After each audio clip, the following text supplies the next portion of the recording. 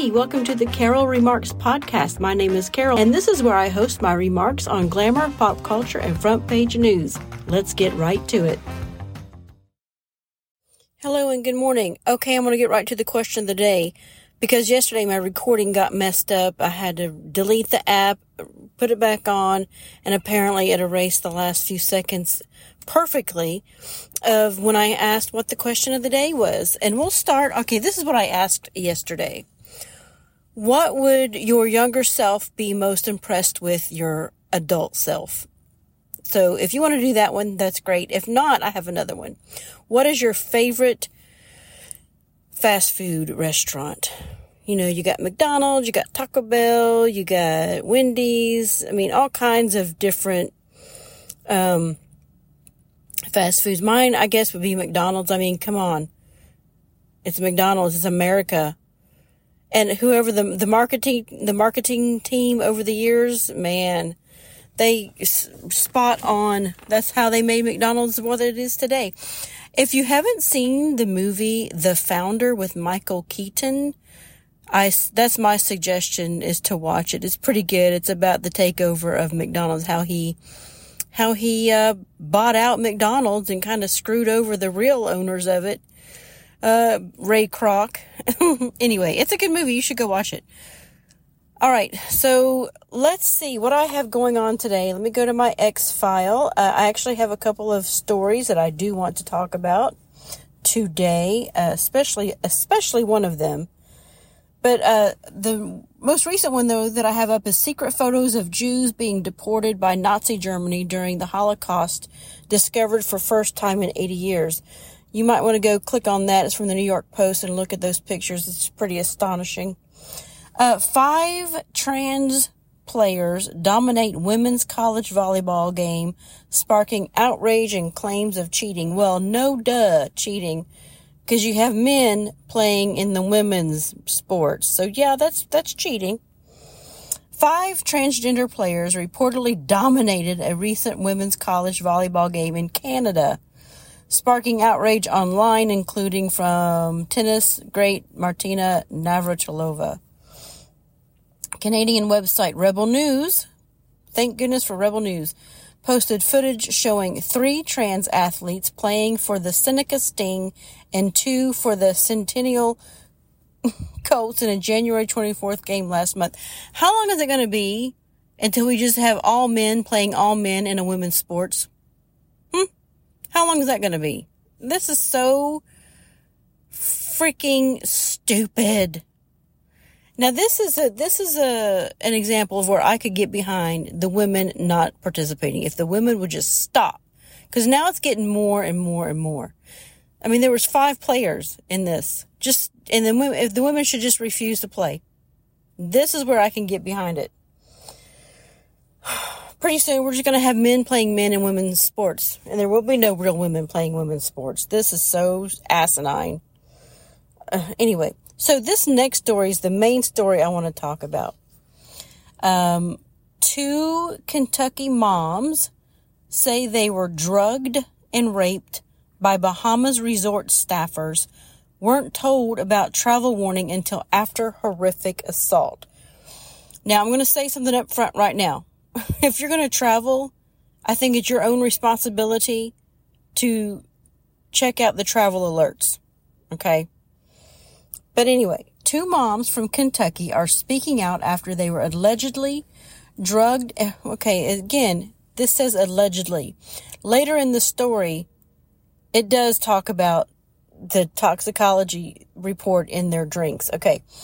Anyway, allegedly drugged and raped in the Bahamas Sunday after the U.S. issued a travel warning for the vacation hotspot. Longtime friends Amber Shearer and Dongela Dobson said their first kid-free vacation ended with a traumatic broad daylight assault when they decided to go to the beach after the Carnival cruise ship they were on docked at the island country.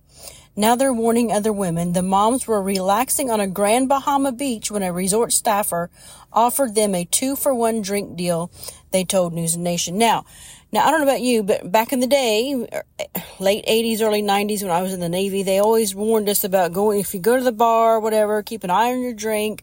Somebody could, spike it with some drugs. You always have to be aware, blah, blah, blah.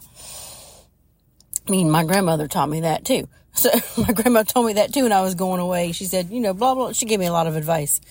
But that's just stuff you learned along the way. You got to keep an eye on your drink. But you don't expect the drink to be spiked by the actual bartender. So, they were offered a 2-for-1 drink. They're on vacation. They're on a cruise. They're at a resort. Somebody offers you 2-for-1 drink. The staff, of course, you're going to think it's okay. So I don't blame them for that. But they soon felt like the drinks were much stronger than expected. Even their loved ones back home grew concerned when the women sent back videos where they seemed to be highly intoxicated just 15 minutes after their first sips. Sorry. So they went back for, less than a few sips into the second drink, we knew something was wrong. Something was terribly wrong. They went to look for seashells to bring back to their kids when a male resort staffer offered to show them the best spot to find shells. Okay, again, staff, I don't know where they were on the beach. Were they in a remote part of it? Was there anybody else around? Obviously not. But the next thing Shearer could recall was waking up while she was being assaulted by a uniformed male resort staffer. She said, "I came to in the process of my rape," she told News Nation, breaking down. Bahamian authorities and other staffers at the resort were able to immediately identify the two men accused of the 12 p.m. assault through surveillance footage. One of the attackers had only been employed by the resort for about a week. Royal Bahamas police arrested two men, a 40-year-old South Bahamian and a 54-year-old 8 Mile Rock, in connection of the sexual assault. So, back on the cruise ship, the moms received the results of their toxicology test, which showed they had a plethora of drugs in their systems, including benzodiazepines, whatever you call it. They also had almost no alcohol in their bodies and bruising up and down their legs. And they did report this rape to the authorities there. Police are continuing to investigate, but the women say their allegations weren't properly handled and that the local cops did not administer proper rape test kits despite their pleas. So this is why I believe the women, because they reported it right away to the authorities.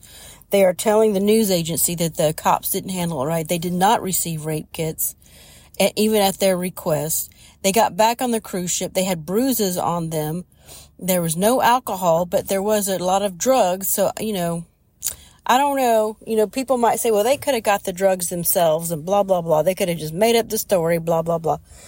Okay, whatever. Why would they go to the news and report all this? I think I tend to believe them because they reported it right away. But, I don't know. What do you think? Anyway, that's what I have for you today.